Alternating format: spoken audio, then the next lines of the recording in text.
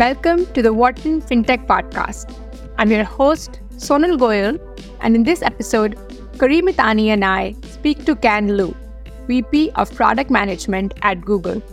Kan has been at Google for over 18 years, during which he has led Google Desktop and Chrome OS. Currently, he heads the payments platform product team. Join us as we talk about his journey into payments, everlasting product principles, fintech fundamentals, and much more. Hi, Kan. Welcome to Wharton Fintech. Where are you dialing in from today? Hi, Sonal. Nice to be here with you guys. Thank you for having me. I am calling in from California today, specifically Sunnyvale, California. The weather is actually probably kind of similar to Northeast right now. Unfortunately, a little bit cloudy, a little bit rainy, and even some snow. Not that I'm complaining in any way, given our mega droughts. This is more of an expression of gratitude, actually. But that's where I'm coming from today. Yes, we're so excited to have you and glad that we at least share the weather between common.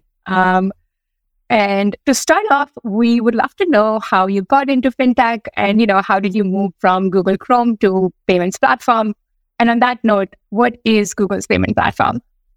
Yeah, these are good questions. So I have kind of a unique journey, I guess, at Google. I started at the time what was called the client team, which is kind of a weird concept if you think of Google, because what we built was client software. So software that you had to download and install on your machine. Whereas most people, I think, when you think of Google, you think of the web or search or even ads, right? But again, we built software like Google Toolbar or desktop search. And eventually that led into things like Chrome and then ultimately Chrome OS, which is what I worked on for about 10 years, my first 10 years here. So it's a bit unique in that it's a different part of Google, but it's also quite a long journey in that part of Google. In fact, I technically never changed teams until I joined the payments platform team. But it was a great experience. The reason we built client software was sort of twofold. One was, we wanted to make sure our users had easier and faster access to our products and services, right? So Toolbar, having a nice search box right in your browser that quickly access Google is really important for us.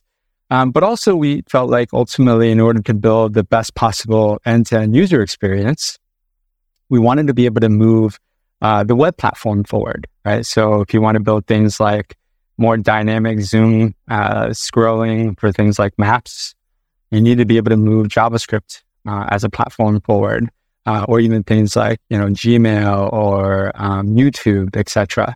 Right? So that was the other primary reason why we ultimately decided to build Chrome and then eventually Chrome OS, because again, we felt like in order to build the best possible user experience for computers, we needed to be able to optimize, for example, things like video playback codecs, all the way down to the kernel, the drivers, even the silicon itself. So that's how I got started at Google.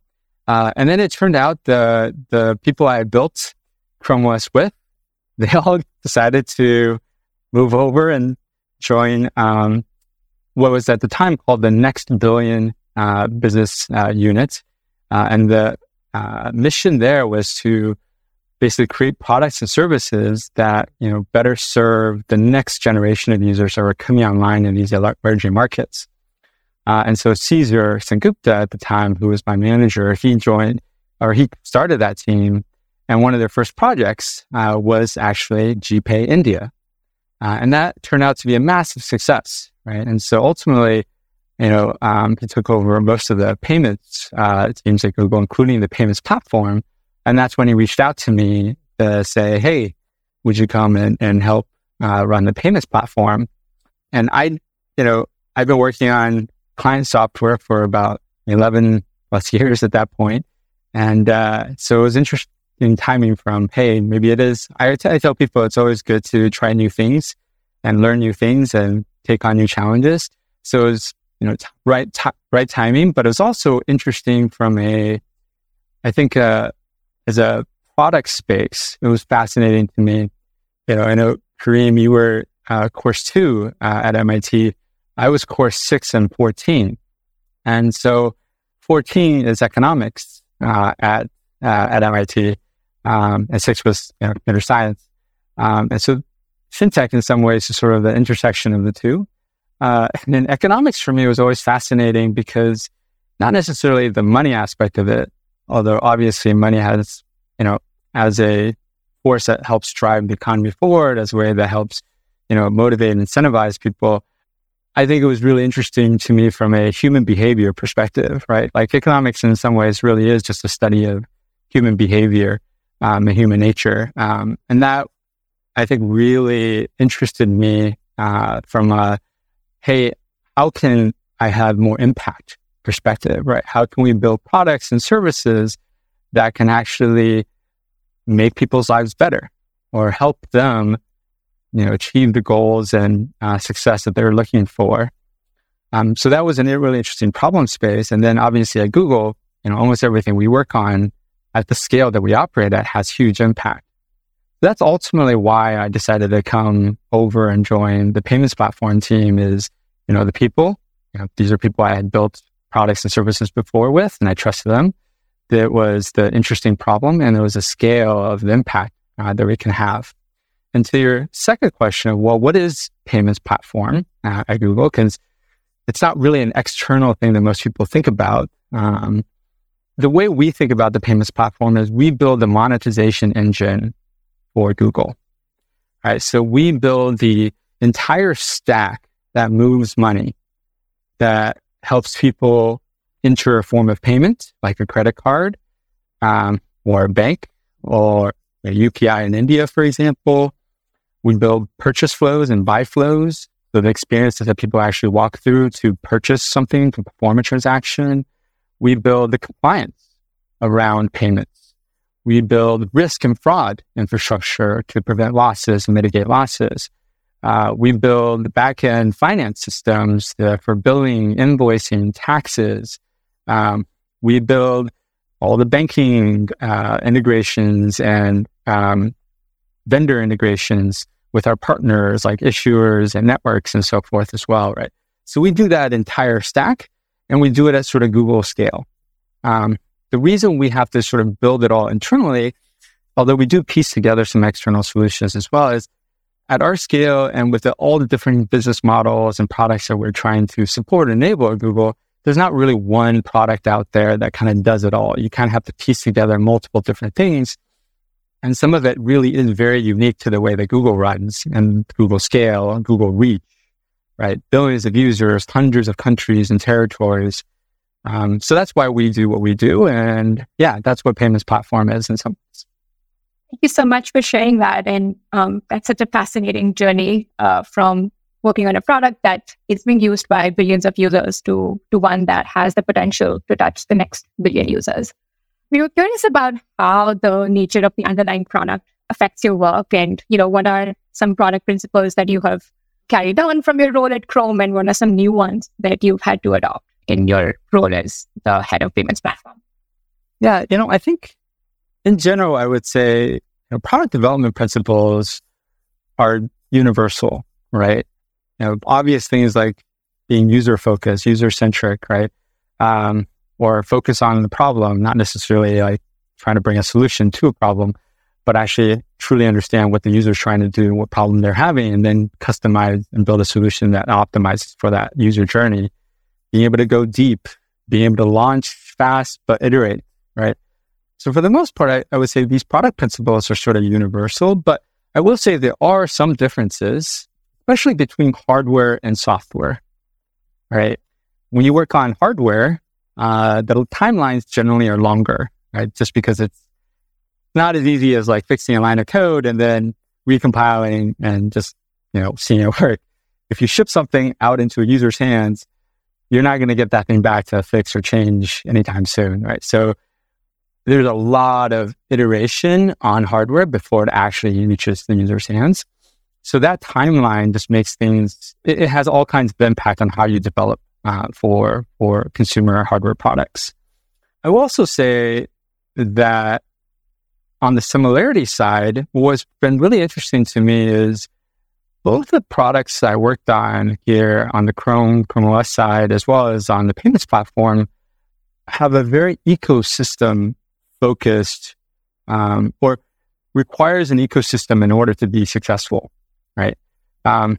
If you think about Chrome OS, if you don't have users, developers, as well as OEMs, ODMs, retailers, you won't have a successful product, right? You can build the most amazing hardware or the most amazing operating system on that hardware, but if you don't have developers building really great applications for that product or for that platform, no user is going to actually want to use it, right?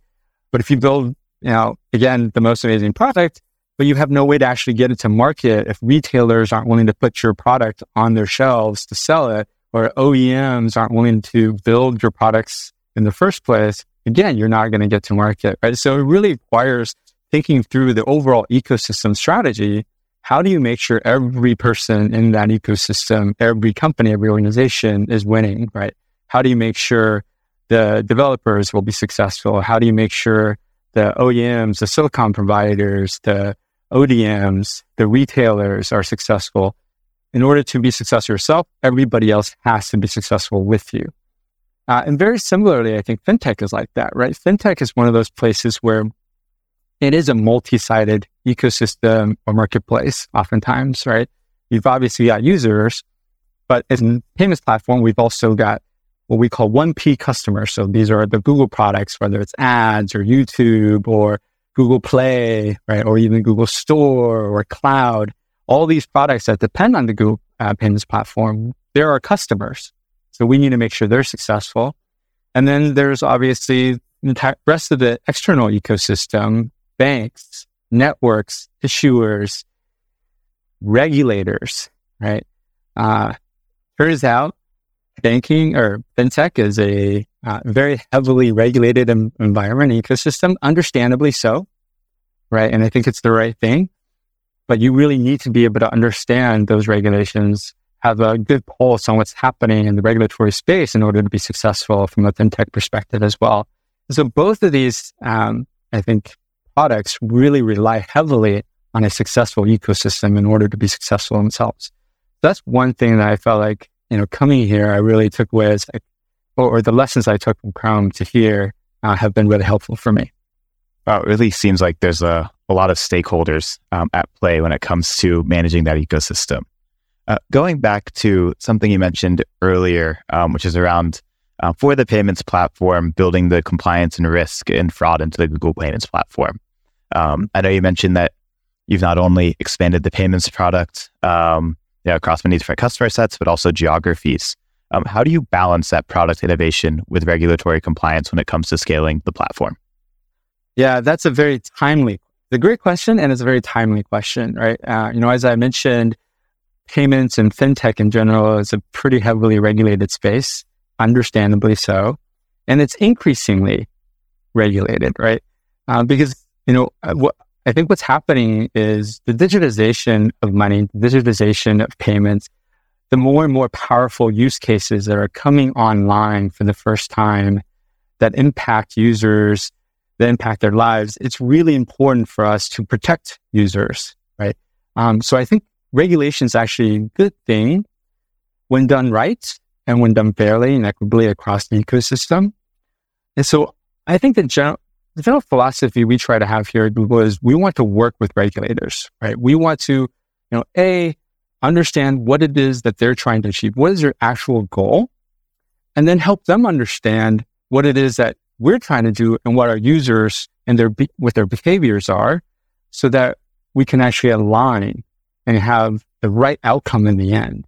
Because what you don't want to end up doing is you don't want to create, improper incentives or places where you actually create gaps. For example, there's been a lot of regulation around 3D Secure, 3DS2 in the fintech space, and it adds friction, right? But it's done for a good reason, right? You want to make sure that when someone uses a form of payment online, they own that form of payment and they have the right to use that form of payment, right? But if you add so much friction that it ends up causing you to not want to either make that purchase or use a completely different form of payment, you're not actually setting up the ecosystem for success, which I think regulators do want to do as well, right? And so how do we help regulators, understand, what users will actually end up doing based on what it is that they're trying to do, what their goal, what they're actually trying to protect, so that we can create the right user experience that achieves their goal, but doesn't add so much friction that we end up, scaring away users in the end, right? So it's tough, but I think it's a really necessary step for us to embrace regulation, embrace regulators, and work together in harmony to create the best outcome for our customers. Yep. And on the topic of 3DS, it seems like, at least according to Google Pay's white paper, it seems like there are both lower chargeback rates and higher acceptance rates than other forms of digital payments, is what we're seeing. Shifting from, Google's payments platform to payments overall at Google, what are the company's big bets on digital payments, and how are they going to drive the sector forward? Yeah, that's a great question. So, at Google, I think we think a lot about how do we just make, again, the ecosystem successful, but in payments in particular, how do we make payments itself much more seamless, friction-free, safer? How do we enable people to pay anywhere they want, when they want, how they want, right? In order to create that kind of experience, I think we sort of focus on three main areas. So our current strategy, if you look at sort of what we've talked about recently, one is around focusing on creating a more universally accessible digital wallet, right? It's very clear to me that this thing that I hold in my back pocket, and sometimes actually most of the time forget, it's not always going to be in my back pocket, right? There is going to be a future where this thing goes away, right? And when that happens, how do you still keep all the things that you have in there, all the very valuable and important things that you have in there? How do you still enable all the use cases this thing enables for you? And that's what really we're trying to do with its digitization of the wallet, right? Whether it's your forms of payment, whether it's, even things like car keys, hotel door keys, etc. How do we create this experience that's much more seamless, much less cumbersome than having to carry a physical object like this around with you? So that's one pillar of our strategy. Another one is really trying to, in specific markets, because payment's such a personal and unique thing, depending on the culture, depending on the country, from a regulatory perspective, from a user behavior perspective, there are certain places where we go deeper from a, facilitating and enabling those transactions perspective. So in places like India, for example, we have a GPay app, right? Well, we saw a unique opportunity with UPI coming online, and just in general, enabling much more seamless transactions and digital transactions in an economy that I would say was still developing. So it didn't have things like, for example, cards are not very prevalent in India. Right? Credit cards is not really a thing there. Very few, very limited penetration. So then how do you pay for things online, right, in that world, right? So when UPI was being proposed, we worked very closely with government regulators to try to build the best possible payments experience through the GPay app, right? So that's just an example where there's a few of these countries where we're really trying to go deep, where we think we can create differentiated value through an app. And then the third pillar of our strategy really is around just online commerce in general and just making that much more seamless, much more friction-free as well. And this is where, you'll see things like, for example, we launched VCN, we'll have virtual card numbers. The concept has been around for a little bit, but I think really we try to push this at scale. So in Chrome, you'll actually be able to, register for a particular card that you have, Capital One. We've launched this with a few issuers. And now you'll be able to use virtual card numbers when you perform e-commerce transactions online. And these virtual card numbers are easier to use, right? You don't have to take something out of your wallet and then try to type in the exact card number. It just automatically gets filled in for you. And it's safer. one-time use. It's tied to this particular merchant, right? So you don't have to worry about that card number being stolen in some way and used somewhere else or used multiple times without your authorization, right? So we think we can create much more seamless, much safer experiences online. And when that happens, everybody wins in the ecosystem too. Merchants win, our users win, Chrome users win, right? Issuers, Capital One, etc. So we think there's an opportunity for us to, because of the scale that we operate at, because of the different platforms that we help drive, Chrome, Android, etc., we can actually help enable better, more seamless, more safer e-commerce online overall. So I'll say those are sort of the three main pillars of our payments strategy at Google. Thanks for sharing that, Kan, as an ardent user of Google Pay, especially back home. We wanted to talk about fintech overall, and the last few months have been sobering to say the least for the sector. But we wanted to get your take on, despite the current environment, which business models do you think are here to stay, and which fads should rightfully fade away? It's interesting. Yeah, I think there are certain, I don't want to call them fads, but maybe the iterations of some of these things are maybe fads. But for example, the concept of credit or being able to get access to financing in an easier, more friction-free way, in a safer way, I think is always going to be valuable. Not just because, I think it makes things a little bit easier, but it also enables more people to access products and services they didn't have before, right? But some iterations of it may be more fad-y, if that's a word, I'm making up words now, than others. And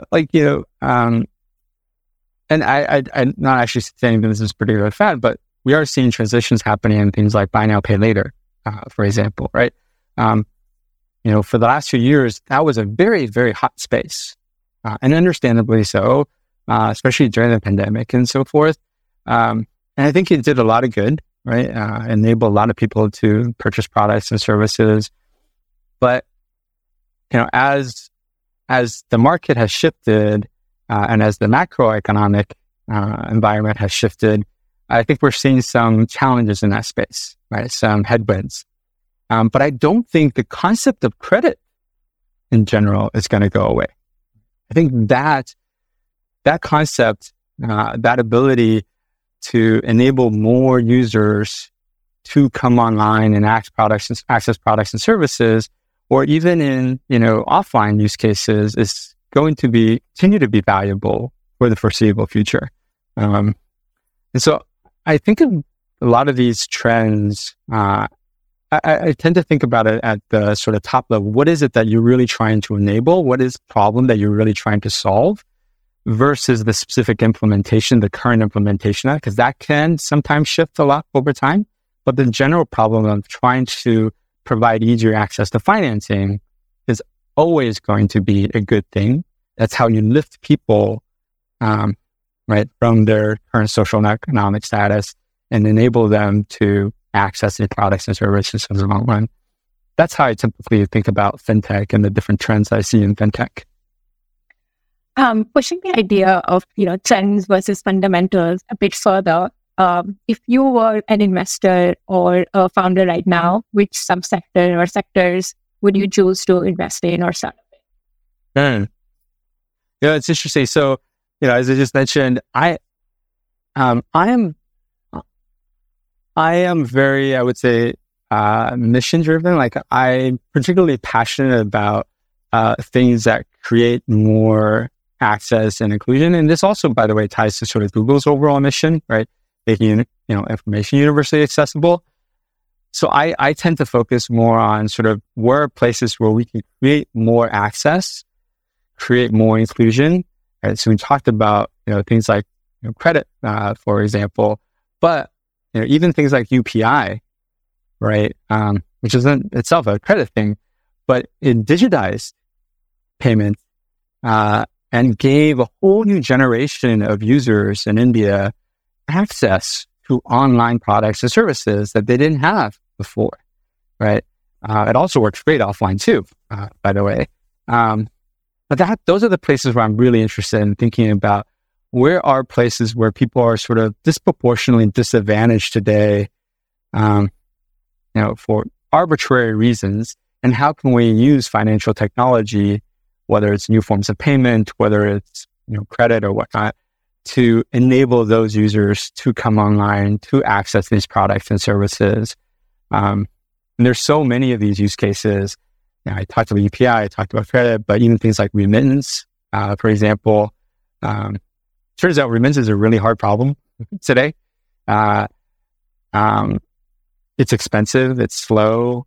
It's a big problem though, because you have a lot of immigration is becoming more and more, you're going to see more and more of it as the world becomes more integrated, right? But a lot of times when, immigrants go to a new country, one of the first things they want to do is send money back to their families, to their friends, to their home. But we've made that process pretty painful, right? The traditional banking rails are very expensive and very slow. Some of it is for right reasons, you want to make sure you do it securely, but honestly, it shouldn't be this hard, right? And so you see a lot of startups, for example, focusing on this space. So I'm really interested in these kind of problems. Where are the big problems? Where are the problems that are disproportionately disadvantaging the poorest or the most disadvantaged? Got it. And this is actually a question that we ask most of our speakers on the What in FinTech podcast. Do you have any FinTech hot takes?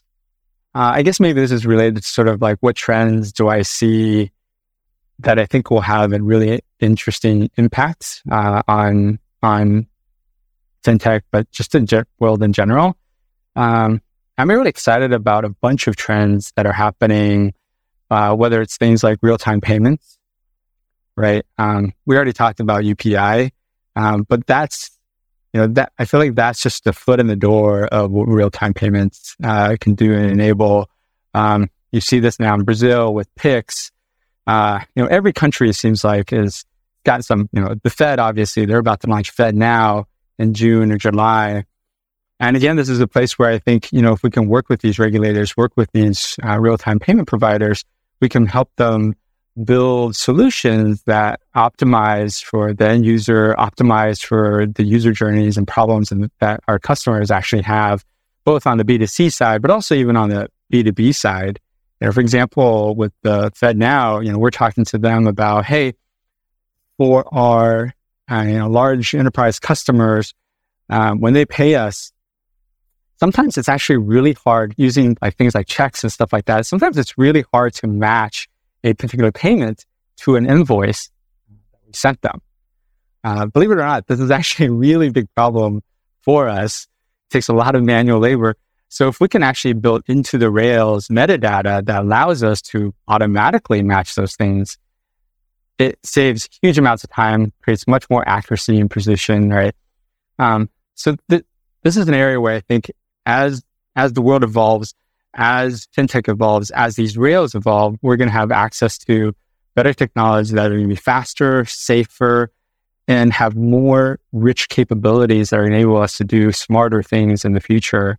To take that one step further, things like CBDCs, right, central bank digital currencies, the idea of programmable money, right, where as a government, I could potentially give you money that is limited to certain use cases for food, for example, right? Person's having to give food stamps or something like that. I think there's going to be all kinds of really interesting and powerful use cases that are going to come online when those kind of things happen. Open banking, right? Today, most of our banking data, most of our financial data is locked to one particular, banking relationship that we have.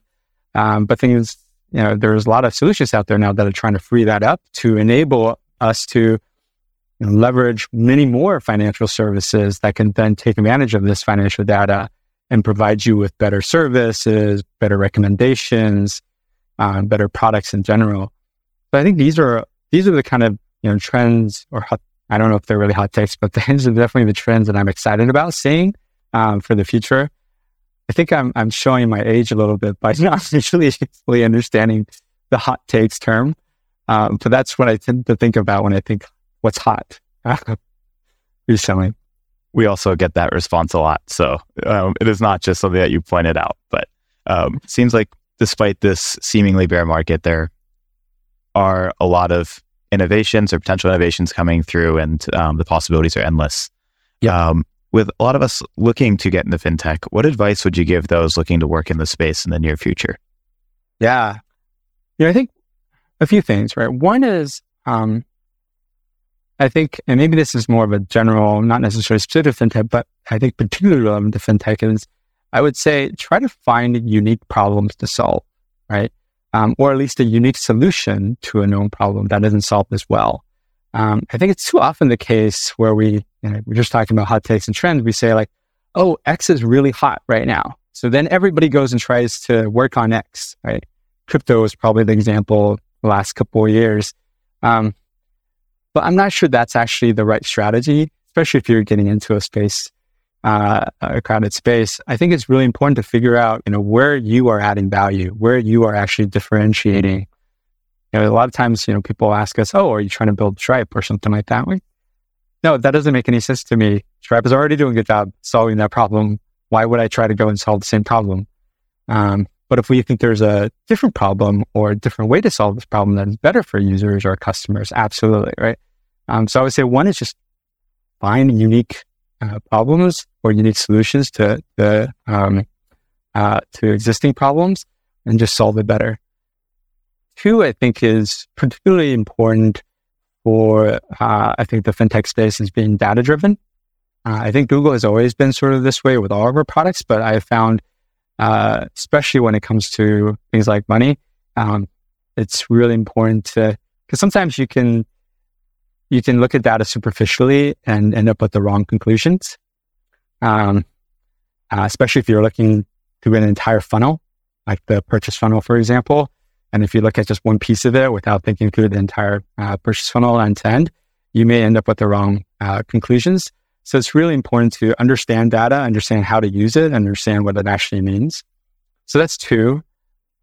And then, maybe I'll just end by saying that this might be a little bit counter to what you're saying, but I would say also don't focus too much on fintech specifically, like in the sense that I think in my personal experience, I've been well served to be flexible and sort of adapt to what the broader problem space or the broader demand in the market is. So when I came to Google, I was very much set on, very specific problems that I was thinking about. Like I wanted to work in search, for example. But it turned out the biggest problem at Google at the time was actually access and moving the web platform forward, right? And it worked out really well for me, right? I think that really launched my career personally, even though it didn't fit squarely into what I was originally thinking about doing. Don't get me wrong. I think fintech is incredibly important and incredibly impactful right now. But I think as a general philosophy, from a career perspective, this probably goes to my first point as well, is, figure out where the real problems are, figure out where it intersects with your particular skill set and your particular passions, and try to stay there all day, right?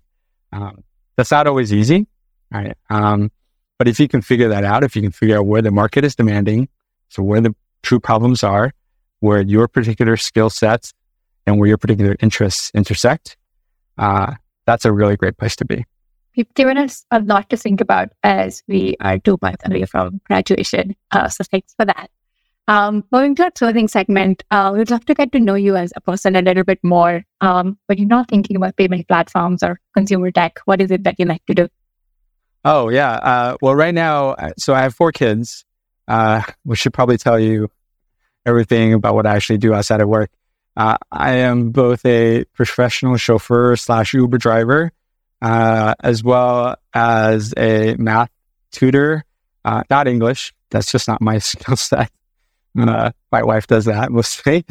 I am also, I would say, part-time chef. And I spend a lot of times, I think, just figuring out how to entertain and keep kids entertained without burning down the house.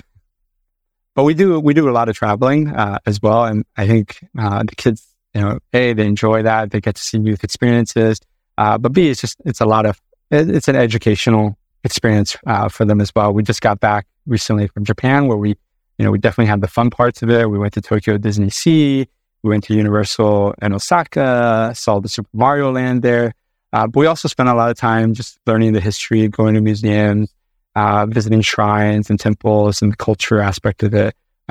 Japanese culture is amazing. It's super fascinating. And of course, the food is to die for. So yeah, I would say that's mostly what I try to spend my time on outside of Google. And a lot of us Wharton students, about 200 of us, were actually just in Japan last week. You really find us all over the world whenever classes are off. But I was one of those 200 students and can definitely share your sentiments on the culture and experiences over there. Just to finish off the closing segment, we're going to shoot you a few rapid fire questions. So just try to keep the answers to a couple of sentences and we can go from there. The first one being, what is your favorite fintech company? Oh, that's a great question, man. There's so many choices. It's funny. I like WeChat. I know it's probably not your typical answer, but that honestly, I think inspired me a lot to get into something like fintech, because it's funny because in developed countries, sometimes you have a lot of legacy infrastructure that sort of prevents you from experimenting and trying new things. Whereas in places that are more emerging, like China, for example, they've been able to do some really crazy things. Again, you said to keep the answers to 2 sentences, so I'll just stop there. But if you get the opportunity, look at what WeChat has done in the fintech space. Fascinating what a chat company has been able to do there. Yeah, I sure will. And I'm sure our viewers will as well. What is the most memorable swag you received at Google? Man, so the first piece of swag I ever got for Google was in college during one of the recruiting events, and it was a pair of boxer shorts. I don't have them anymore, unfortunately, or maybe fortunately. But yeah, I think those were definitely one of my more memorable pieces of Google swag. Yeah, that's definitely unique. And just the last rapid fire question, what is one book that changed your perspective recently? Yeah, I've visited so many good books recently. I read, there's a book, so we're just talking about Japan, by the founder of Nike, that talks about sort of the history of Nike. And it's a fascinating story. And it started in Japan, actually. Yeah. So if you haven't had a chance to look up Nike's history, it's fascinating. Again, you said to keep it in 2 sentences, so I'll just tease it. There's a long history of Nike in Japan. Yeah, I'll be sure to check it out. Well, Ken, thank you so much for your time, for sharing your insights and your experiences, and really appreciate your time. Thank you again for having me. It's been a real pleasure. All the best on the last 2 months of school and into your bright fintech futures.